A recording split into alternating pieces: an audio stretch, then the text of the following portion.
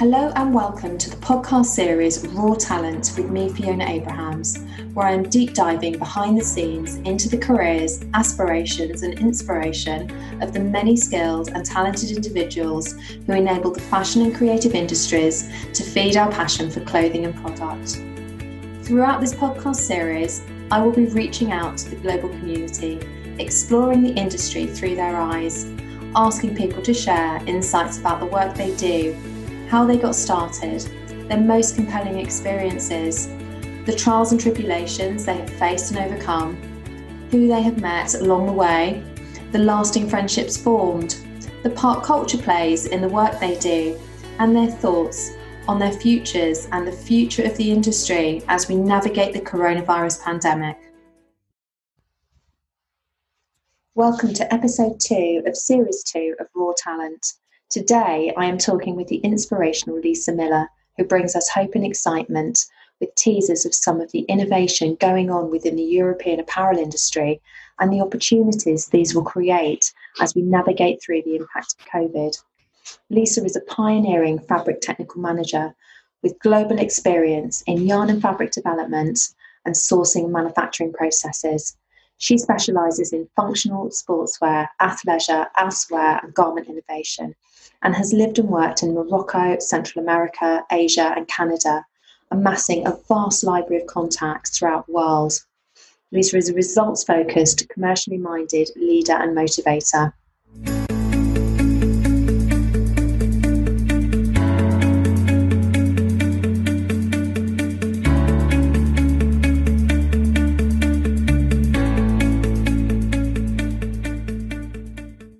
Lisa, welcome to episode 2 of series 2 of Raw Talent.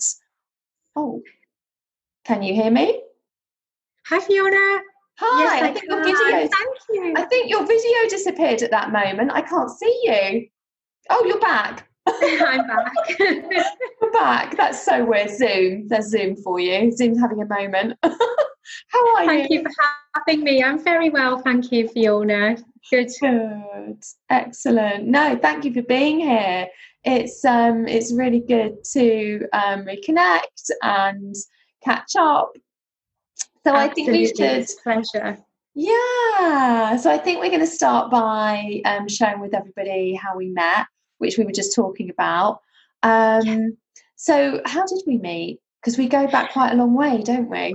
We do go back a long way. We were actually connected by a mutual friend called Diane. She has worked in the industry like us for a long time, and I worked with her many moons ago at Dewhurst Ladies Wear, and she connected me to you back in late 90s, if I remember rightly. Oh my goodness. Wow, I don't think I was working with you. I wasn't in recruitment at that point. But yeah, I do remember. That's right, it came through Diane Elgar, didn't it? Yes. Who was also on here. Yeah, she was also one of my early guests on the Raw Talent series. So, yes, small world. Diane. Because I didn't start working with Diane until about, we think it was around 2006, something like that. Maybe, yeah, I think that's when we first started working together. Because I'd worked with Anne-Louise Pigford, who's now Anne-Louise Pirani at Dewhurst initially. And then Diane had come back into the business. So, yeah. And then we reconnected recently, which we should tell everybody, because we were working on a role and I found you, I think, on LinkedIn, didn't I? You did. Yeah. Yes, you did. I had a role. Coming up to a year ago, a role came available when I came back to the UK, and we got reconnected. Yeah, you were still in Canada at the time, weren't you? I just actually came back. Yes, just came back. That's it. That's right. Yeah, at the end of a long contract with Lululemon. It was, it was. Fantastic. What was the Canada experience like? Actually, on balance, it was amazing. So I was there in beautiful Vancouver, BC, working for Lululemon, the premium athleisure wear brand. And it was great. My role there was manager of raw materials for women. Wow. So it was the largest department. spearheading innovation and fabric development. And it was wonderful. I always knew in my heart it was going to be a chapter of time rather indefinitely. Yeah. And I always wanted to come home. So luckily kept my home back in Cheshire where I'm now living. Yeah. Really great experience. And family and I loved it. Nice. Really loved it. Beautiful How place. amazing. It's a brilliant thing to do, to live and work abroad at some point in your career. Yeah. Hopefully those days will return for everybody. So Yeah. Let's talk about sort of, it kind of nicely leads us into, you know, where you grew up and what got you started in the fashion industry. Are you from Cheshire originally? I'm not. You probably can Tell the accent. Tell from my accent. Yes, I'm from the northeast. I grew up in Northumberland. I hear a bit of Newcastle twang. Absolutely. And you know, I was there 25 years ago and I've lived in every continent of the world across my career, and I can't shift the accent. So I hope our listeners can understand what I'm saying today. I'm trying to. They will. I must tell you the funniest thing. Diane, because Diane's also a Geordie, and when I first worked with Diane and Anne Louise, they had the broadest accents you can ever imagine, and every other word was man. And I would often, they'd be chatting away on the phone, and I'd be lost. I wouldn't even be able to work out what they'd said, and I'd be constantly getting them to repeat things because they were so fast, and without being able to actually see their mouths move, it was really difficult to hear what they were saying. We've laughed about this a lot over the years. Gosh, it's funny. My children came back from 3 years in Canada with beautiful North American accents. Oh. And I desperately tried, to come back with it too. Unfortunately, I didn't. I'm still with the Northeastern accent. But yes, I grew up there, left 25 years ago now. Wow. And at that time, there were many, many textile and garment factories in the Northeast. Yes, there were. Yeah, manufacturing primarily for Marks and Spencer at that time. That's right. And, absolutely. I just had a passion. I knew people who worked in the textile mills and the garment factories, and I just had a passion for not only the creativity side, but also the engineering side. And I just found it absolutely fascinating seeing how textiles were produced and subsequently garments were produced. Just found it fascinating. And you actually started out at Dewhurst, didn't you? Who were one of the major producers up north with factories all over the place. Yes, I did start out with Dewhurst. Hence that brought me to Cheshire. I started out in Cheshire, and within a few months I was on a plane and I had the opportunity to work for them out in Morocco. Amazing. For 2.5 years, setting up a textile mill, laundry and garment factory. Wow. What were they producing out there at the time? Again, it was Marks and Spencer's. It was ladies' wear. It was all sorts of apparel, from trousers to top shirts, t-shirts. Amazing. So just to throw me in straight out of university into the actual real life working environment, seeing the actual cogs and how they work, and it was invaluable experience that I still draw upon today, actually. Yeah, I mean, what an opportunity coming straight out of university to get to go out to Morocco and just be thrown into the deep end. That must have left such a lasting impression on you. It did, and it spurred me on. I then got hungry. I thought, well, I've learned about this part of the world and how it works, and I'd love to learn more about Asia and Central America. And that's what kind of spurred me into my future career path, was the tenure that I'd had in North Africa. And what did you study at university? What did you qualify in?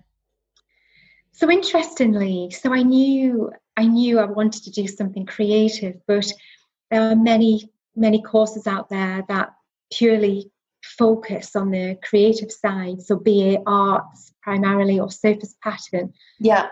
wanted to incorporate the science element, which was where my heart really lied. And it was difficult at that time. In the early 90s, there wasn't that many courses around that, would include a good mix and a good blend of both. But a course at Huddersfield that specialised in science, textile science. Okay. And they had machinery on site. It was almost like a working mill. So you were learning hands-on, on the weaving looms, on the knitting machines. They had a dyeing and finishing. They had a centre. So it was absolutely learning hands-on, and I loved it. It was a 4-year course, a sandwich course. So my third year, I was able to spend that in industry at the Woolmark. And again, being a factory, they had weaving looms, knitting machines, dyeing and finishing machinery. Brilliant. So all throughout, my education, I learned. It was very practical by the sound of it. Very practical. Very technical. Yeah. And then you got thrust into the world with Dewhurst in your first job. So that was kind of how you got started. Yes, it was. It was a brilliant learning platform, both the university aspect and then my first job at Dewhurst. I couldn't have wished for anything more, really. And as your career has unfolded, have you actively guided the trajectory, or have you reacted to opportunities in the market? Good question. I would definitely say a mix of both. So I think ultimately the consumer, which then takes you to brand level and retail level, they do guide, and you have to really listen and react to that. But for a while, Fiona, I kind of saw the pathway where it was heading. Yeah. And I've known for a while that, clothing was going to change, and, consumers have been requesting more and more out of their clothing products. In what way? What have they been asking for? So having adaptable clothing, having clothing that offered technical attributes to help them throughout their lifestyle, clothing that would take them on a commute to work via, a gym, sit in the office, to go out at lunchtime for a run, on the way home via the gym, maybe via the pub. And these functionality, absolutely, some kind of performance and functionality. Yes, I could see this over 10 years ago, this way of life changing. And I even spent time working in the medical textile industry to equip me, give me that skill set. What did you do in the medical textile industry?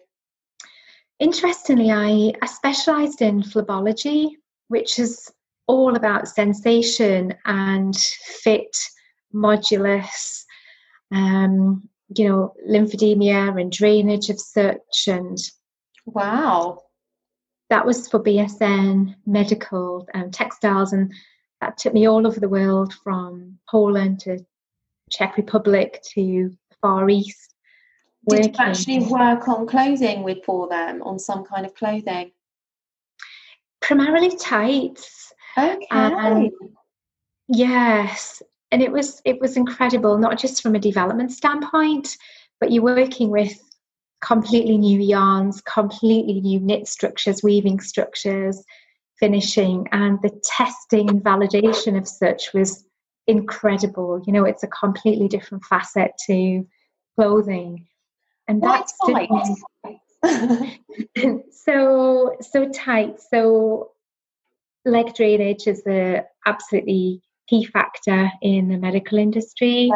So like the surgical stockings that they insist on putting on everybody the moment they set foot onto a ward or into a room.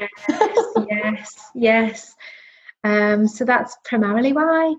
I also had a stint during my time at BSN Medical in the veterinary market as well. And oh my goodness, that was very interesting. And I've actually used some of the knowledge and experience from that time in the work that I'm doing today. Wow. And what facets of it are you using? So, for example, cohesive bandages. So cohesive bandages that sticks to oneself, but it doesn't stick to the skin and the hairs on the skin. It allows for thermal regulation, comfort. Again, that right level and sweet spot of modulus. You don't want anything too tight. You want something comfortable that doesn't facilitate sweat and a sweat box effect. So a lot of that, believe it or not, I'm actually drawn upon today in athleisure and sportswear clothing. That makes sense, because actually it is all about sweat control. It is absolutely. And everything from not bouncing, just being comfortable and practical, being able to wash it and rewear it. And even at that time, we're talking over 10 years ago, even the sustainability aspect of it as well, because they were synthetic yarns that I was using, and, just making sure that we were looking at bio-based at that time and seeing what polymer could have some element of recycled, not just 100% virgin. Yeah. So it's very, very interesting. I knew, again, in my heart, I didn't want to spend forever in the medical textile industry, but the 2 years that I did work in that remit was absolutely invaluable. And I think as a message, is to the listener, if they want to pursue and go after this career path, it's just really thinking, there's nothing you're going to learn and have experience in that you're never ever going to not use. There's always something you can draw upon, and it's a huge, huge message. Really go after it and take whatever you can get. And it's actually fascinating that you've kind of done this triangular thing where you've gone from medical to veterinary back into fashion. So, and it shows just how joined up everything is. Absolutely is, especially in raw materials. Yes, the end products look different and they may be used different, but the actual the work behind it. Yeah, there's so many crossovers. Wow, that's really interesting. What types of fabrics, because you're primarily fabric focused, what kind of fabrics have been, really key for you in the last few years? Where is the innovation? Yes. Consumer demanding. Absolutely. So the consumer is more aware about wellness and following that lifestyle and really, looking after themselves from a health perspective. Yeah. They're also very, very vested and interested in the environmental aspect of those raw materials. Yes. And demanding, and rightly so, they've been demanding transparency of the whole supply chain and how fabrics, raw materials and accessories are manufactured and what goes into them. So that's been the main part of my work over the last couple of years in athleisure wear and sportswear, which I've focused in. And it's looking at the whole supply chain, from the polymer that goes into, extrusion of synthetic continuous filament yarns, through to the knitting, through to the dyeing and finishing, and looking at inherent technical functionality. Gone are the days where you can just create a fabric and apply a finish, for that function. Yes. That's not necessarily durable. So it's really looking at inherent properties and how they can be built into the DNA from the get-go. That's interesting. So it's really it's craft, it's real craftsmanship. Yes. And where are you in terms of where in the world? Where does this area of manufacturing and expertise lie? Where do you focus in finding the right manufacturers to partner with? Europe has definitely been coming to the forefront in recent years. Interesting. Very interesting. People would automatically think you would say China, but that's really interesting. So what's Europe doing that what's led that change and that transition? Yes, have for sure propelled themselves forward. So the mills and young manufacturing companies have really thought cleverly and thought, what can we do to remain at the forefront of innovation? And they've listened. They've come together, they've partnered, they've listened to the consumer, they've looked at global trends, they've worked with governing bodies, environmental governing bodies, and they've worked in partnership and very, very cleverly have, produced some incredible innovation. And wow. Yes, from even polymers to new technical functions to coming up with new processes, closed loop processes, or to reduce effluent, reduce CO2 emissions, PFC free technology, every facet. Wow. They have come forward with, and they've also been heavily involved in different technical attributes. So not only the sustainability level, but also, new technical innovations, and realised that, DWR was a given, maybe moisture management, so wicking and quick dry, they are a given now. Yeah, they are. And they are really looking at clothing and how it's going to take shape, especially, during and post COVID, for example, and looking at ways that will protect the consumer and give them more out of their clothing and really give them that and instill that reassurance in the garments that they're wearing and taking them through the day and equipping them for the lifestyle that they're wanting to lead. Yeah.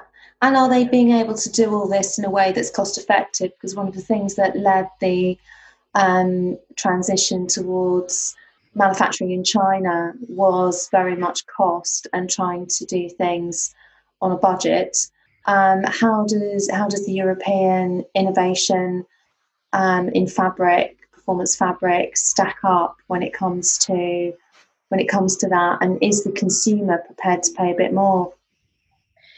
I think the consumer is definitely wanting to and willing to pay a bit more, knowing that the clothing's going to last. It's a quality product. It will do what it says on the claim. I think they really are now in this day more than ever. It's about less is more, and products that will be inherent, long-lasting products. And I think you'll see a wonderful surprise and sea change in Europe. Yes, Asia for sure is still a main player. So South Korea and Japan, they are still big players. But I think for us here in Europe, I think it's absolutely wonderful what's coming out of the European mills right now. And I think that, we should, be cognizant, but not worry too much on the monetary side, the financial side of things. I think the consumer will be prepared to invest. And also, when you look down at open costing and you break down the costing, each of these elements is relatively small. And it may be such that raw materials, are prevalent and coming out of Europe. And, for the short term, it may be that the garments are produced slightly further afield. I think time will tell. Yeah. But for now, I'm seeing amazing things coming out of this region. Wow, that's really fascinating. What is it that makes you really good at what you do? What is the driving force behind your success? I think it's just keeping at the forefront of what's going on.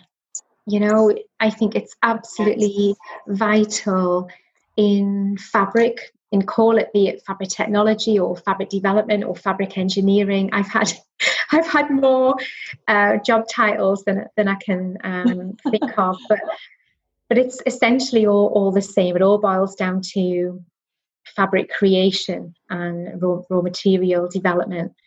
And I just think it's very, very important that you, one, build relationships and really leverage those relationships. Two, being completely aware of what's happening and being reactionary against those. And also, listen to consumer requirements and their changing habits as well.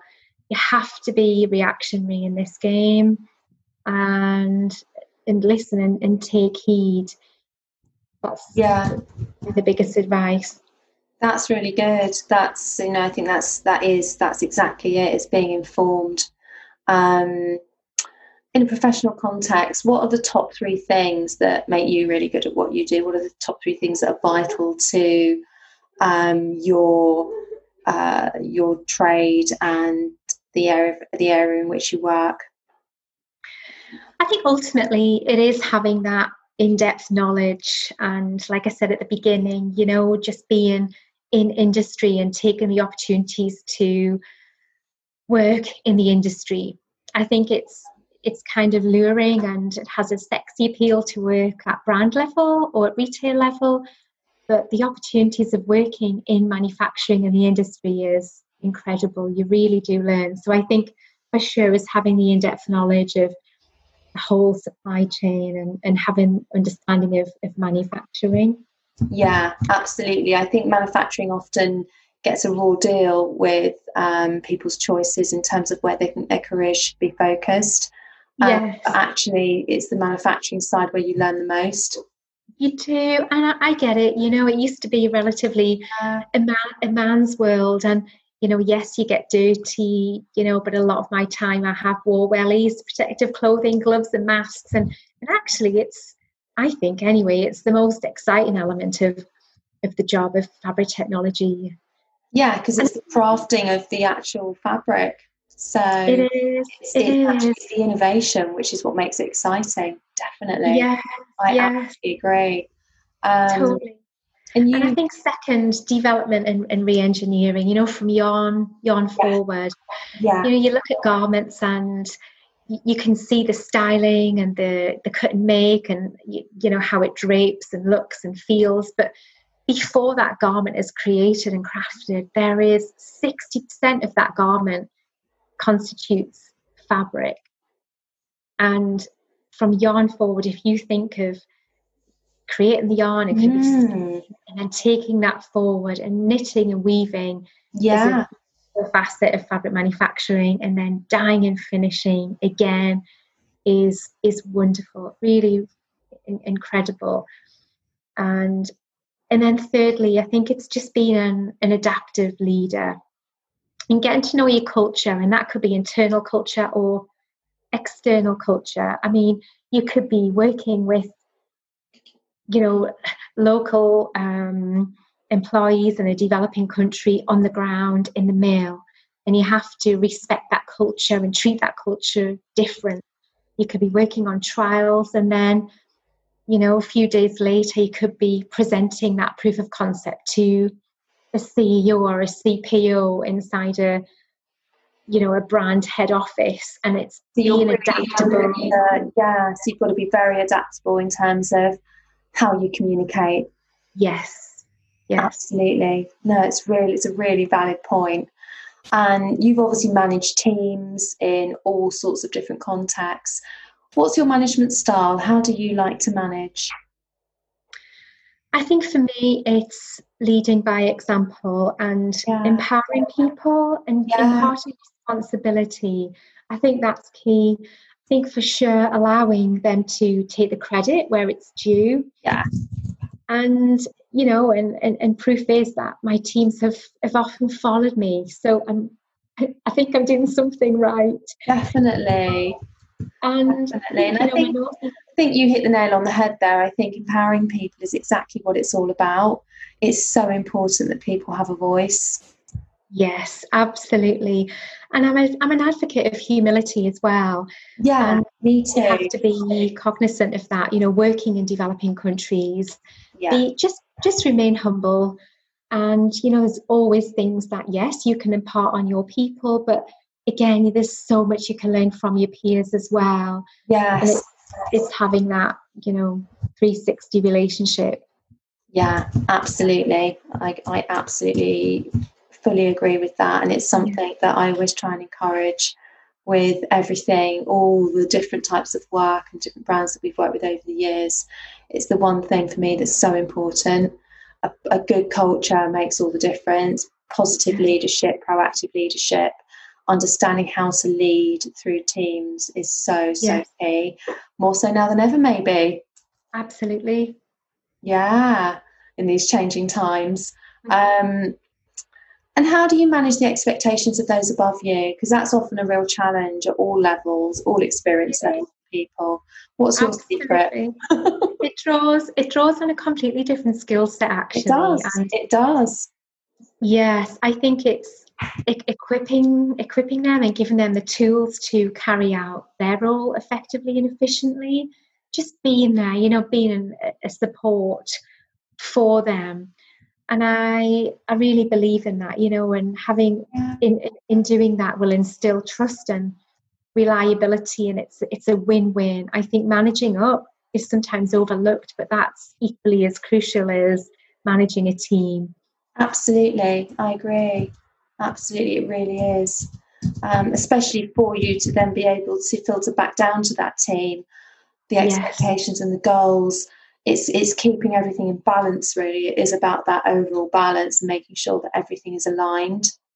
Yes. From the top down and from the bottom up. It is. It really is. Good communication channels. And sometimes it doesn't need to be every detail. You know, you have to kind of learn how to give that top line, that summary, give your viewpoint. Definitely. Absolutely. For sure. Because often people above us are very busy. They've got lots going on themselves. They're juggling more than we ever know. So just being able to cut to the chase and lay it out in a very straightforward way makes all the difference. Definitely. And what would you say has been one of your best experiences in your career? Is there any one thing that jumps out for you? I think it has to be working at Lululemon in Vancouver. Yes, it really does. And what makes it special for you? You know, I think in my role within Fabric Technology, they really respect that role and the amount of resources that they impart and the time and the respect and also budget. You know, I appreciate it's premium athleisure wear. So the budget's there for you to have more freedom within the development process. But Lululemon undoubtedly really respect raw material development, and I think for that I loved and the people, you know, the people there, they really practice what they preach. They really follow and foster a beautiful culture. So yeah, it has to be ultimately Lululemon. There's many wonderful experiences I've had over the 25 plus years, but I think for me Lululemon tops. And very relevant actually to kind of the moment in time in which we find ourselves, where sustainability is under the spotlight. And sustainability is such a broad word because it's not just about environmental impact, it's about the social impact of what you're doing. It's about the culture that you foster within the business. It all needs to stack up for a brand to be fully sustainable. It's got to work from the top down. It's got to work sideways. It's got to work externally as well as internally, and it's got to have a great message to relate to the consumer. And I think you're right that Lululemon definitely is a forerunner in how to do culture well and how to create the 360 of sustainability. Yes. And it's integral, you know. I think they're real pioneers. Yes, they are pioneers, and it used to be for many brands and retailers, sustainability was something that was kind of the layer on the cake, and it shouldn't be. It is part of the product. It is the product. Yeah, impact is so important. We are moving into an era where the impact of any product is going to be very much under the spotlight, particularly in fashion. Fashion's often a forerunner for change on a bigger scale. And when I look at all the small brands that are up and coming and the people that have gone out there and from nothing created something, we are at a moment of true innovation, and we're going to see more and more of that come to the fore. And I think the advancement of online shopping and the way that facilitates an opportunity for anyone and everyone to create something and bring it to market is such a game changer. But people want to bring things to market with conscience and awareness that we all need to be thinking about impact. So it's all of these things. It's the performance aspects, the culture of the company, the impact of the product, how recyclable is it? All of these things are so key. Yes. Yeah, it's very interesting. Who's been the most inspiring manager that you've worked for? Is there anyone that you can think of that you're like, I've never forgotten that they said this or they did that? Yeah, interesting question. I've worked for some incredible managers so far in my time. I've been very, very blessed. But there is one particular person who, for me, stands out. And this was a lady back in Dewhurst. Oh. And yeah, she was technical director at that time in it was a man's world at that time. Oh, it was. Manufacturing and development was being taken away from the UK at that time because of, price pressure. And she spearheaded that, and she was going into countries at that time, and making incredible changes, bringing on board teams and nurturing teams, developing them. Yeah. Absolutely incredible. And she went about it in with integrity, and I think earlier we mentioned that whole importance of empowerment, and I still glean from those attributes today and how she went about her job. A wonderful, wonderful lady. Wow, that's inspiring. She sounds like she was a bit of a forerunner in just being able to kind of break through that. She really barriers. Was. Yeah. It wasn't easy back then, was it? It wasn't. It wasn't. No. And we're talking, over 20 years ago, and times have significantly changed. Thankfully. Yes. And, there was no social media platforms back then, and everything was about pushing yourself, not only physically, but, just pushing yourself out there to really communicate and get yourself known, and you really have to rely on your interpersonal skills and networking. Yeah, and that makes sense. Strike a great balance, and wonderful lady. Fantastic. Who's your least inspiring boss? Can you think of one? It's difficult. I think,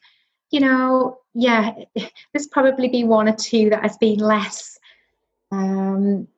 just less visionary than myself. And, the industry brings with it so much excitement, so much opportunity, and you can really, really go for it and have a wonderful life from pursuing this career.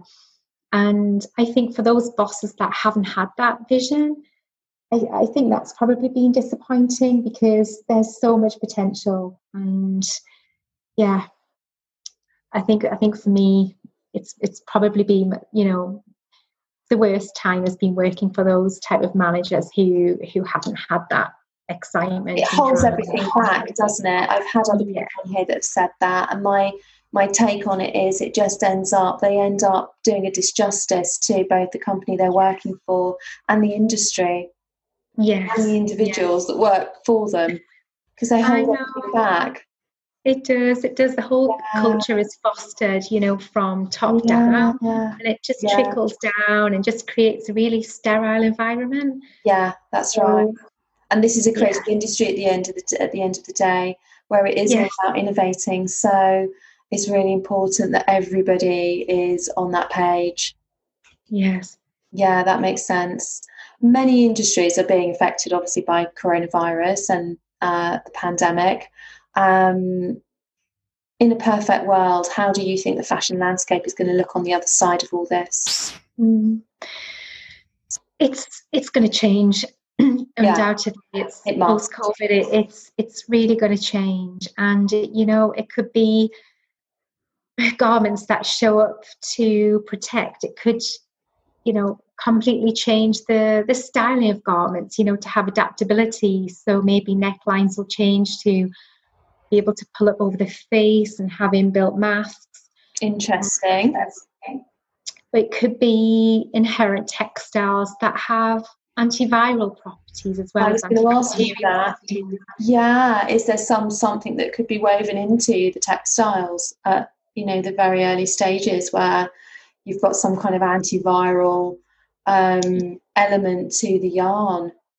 Yes. And things are being worked on now. There's, definite attributes out there that are being talked about. Interesting. Do you think the technology there at the moment? Is there a will, and is the technology there to kind of start to evolve anything? There's a definite need. So in the medical textile industry, there's been various technologies around for the last few years. Yes. But specific to, for example, human coronavirus, I know for sure, I'm talking with people now at polymer level, things are being worked on. It's very, very exciting. Oh, wow. Obviously comes with that a lot of testing and validation to make sure the efficacy, and two, the safety. But I'm pretty confident. So yes, I think in answer to your question, we will see a dramatic change. I think gone are the days where water resistance or repellency or wicking quick dry, anti-crease, anti-sweat show, anti-cling. I think those will be a given, and the consumer they'll require, more adaptability, more protection, and just instilling that reassurance from the garments that they're wearing. The garments will become ever more responsive, and they're basically going to sort of take care of, everything we need, from kind of sweat wicking to just every kind of performance that you could think of that might be needed. And I guess you'll have different grades of that depending on the end use of the garment. Yes, and I think we'll see more transitional wear, so clothing that can transition through a multitude of different end uses, because there is a driving force for less. There's not that need to acquire more. No. So in those, lesser items, we'll need them to do more for us. Be multifunctional. Yes. Okay. That makes perfect sense. Wow. Okay. Watch this exciting space. Times, absolutely. Yeah. Absolutely. And we need that, really, because we want to kind of move away from this disposable culture. Yes. To something where people are able to have a handful of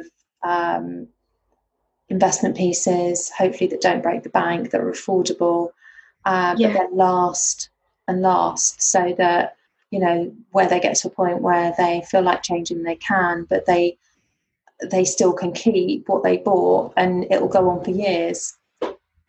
I see it as honest clothing. Yeah, it's a good description. It does what it says, but also, behind the messages, it's a clean story that we can really feel completely reassured that it's not harming the environment.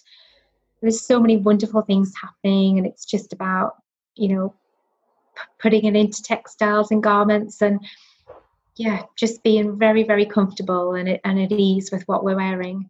Yeah, it's exciting because it then creates a future for the industry, and maybe maybe we lose parts of the industry that are serving us less, but we Yes. create newness through all these areas and opportunities for innovation. Really fascinating. And you can share one or two insights that are going to inspire others, because lots of people at the moment are feeling quite lost in terms of seeing their livelihoods vanish in front of them. What advice would you give to people right now? Hold on. And ultimately, we will come through this. We And will. for any newcomers in the industry, I speak to students a lot and newcomers into the industry, and I keep telling them, you must, please don't let this period dismay you. I still completely, wholly recommend that you go for it. This industry is fascinating, and I, like I said, feel blessed that I've been able to work in this industry. It is completely incredible, and it's only going to get more exciting, like from a technical and also from an aesthetic as well, because it's, yes, sustainability is key, technical functions key, but people want beautiful, comfortable clothing and textiles. And I think that's key as well. And I think one shouldn't have to forego the other. There's lots of brands out there who profess to be the most sustainable clothing brand, but some of the designs are pretty bland and boring. Yes, you can't have functionality without great design. Yes, that's the thing. You've got to marry the two together. Yes, let's strive and having that sensation on the body and to prevent restrictions. Yeah. As well, I think is incredibly important. Not forgetting how it feels and looks. Yeah. And I think sometimes that is an oversight. But my advice is definitely hang in and go for it, because I promise you it will bring some amazing opportunities all across the globe, and you'll learn so much. Yeah, I think it's really good advice. And this is an industry that always innovates, and I find it fascinating the tie up with what's happening within medical research, and the need for greater protection against viruses and greater performance to enhance our lifestyles. For all of that to be able to be combined with our clothing will be quite something. Yes. Yes.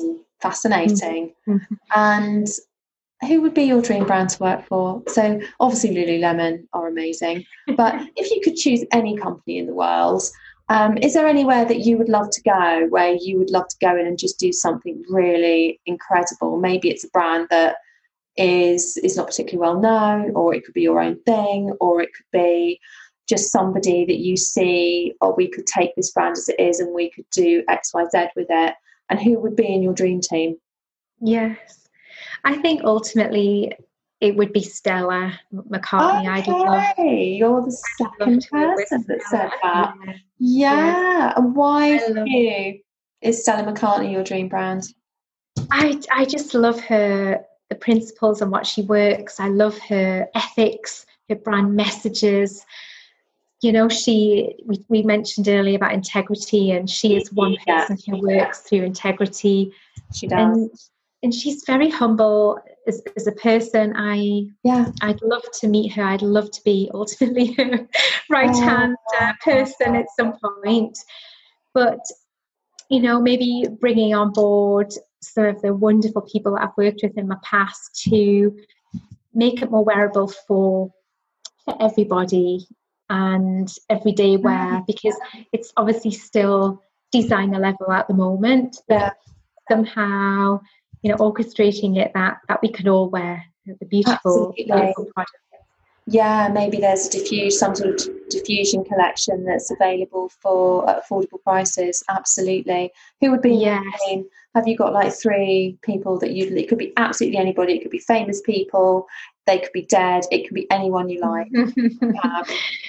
I was very lucky to work with a wonderful head of design at Lululemon, Audrey O'Reilly, wonderful lady, and she made it real. Yes, she was a visionary, a design visionary, and with incredible ideas that she'd spark off you and want to bring them to light. But she was real, and I really respected that. You know, she didn't go off at a tangent. She kept it real for women and men. That's so important. It is, and I think she could be the right kind of sweet spot for Stella.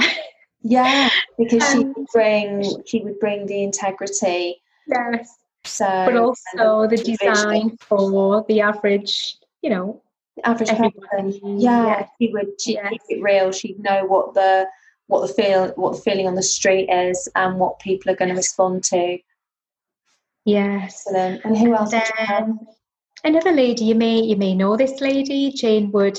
So Jane, similar background to me. We went off on different paths. She's now lecturing. Okay. But Jane was one of these people who was a go-getter. Yeah.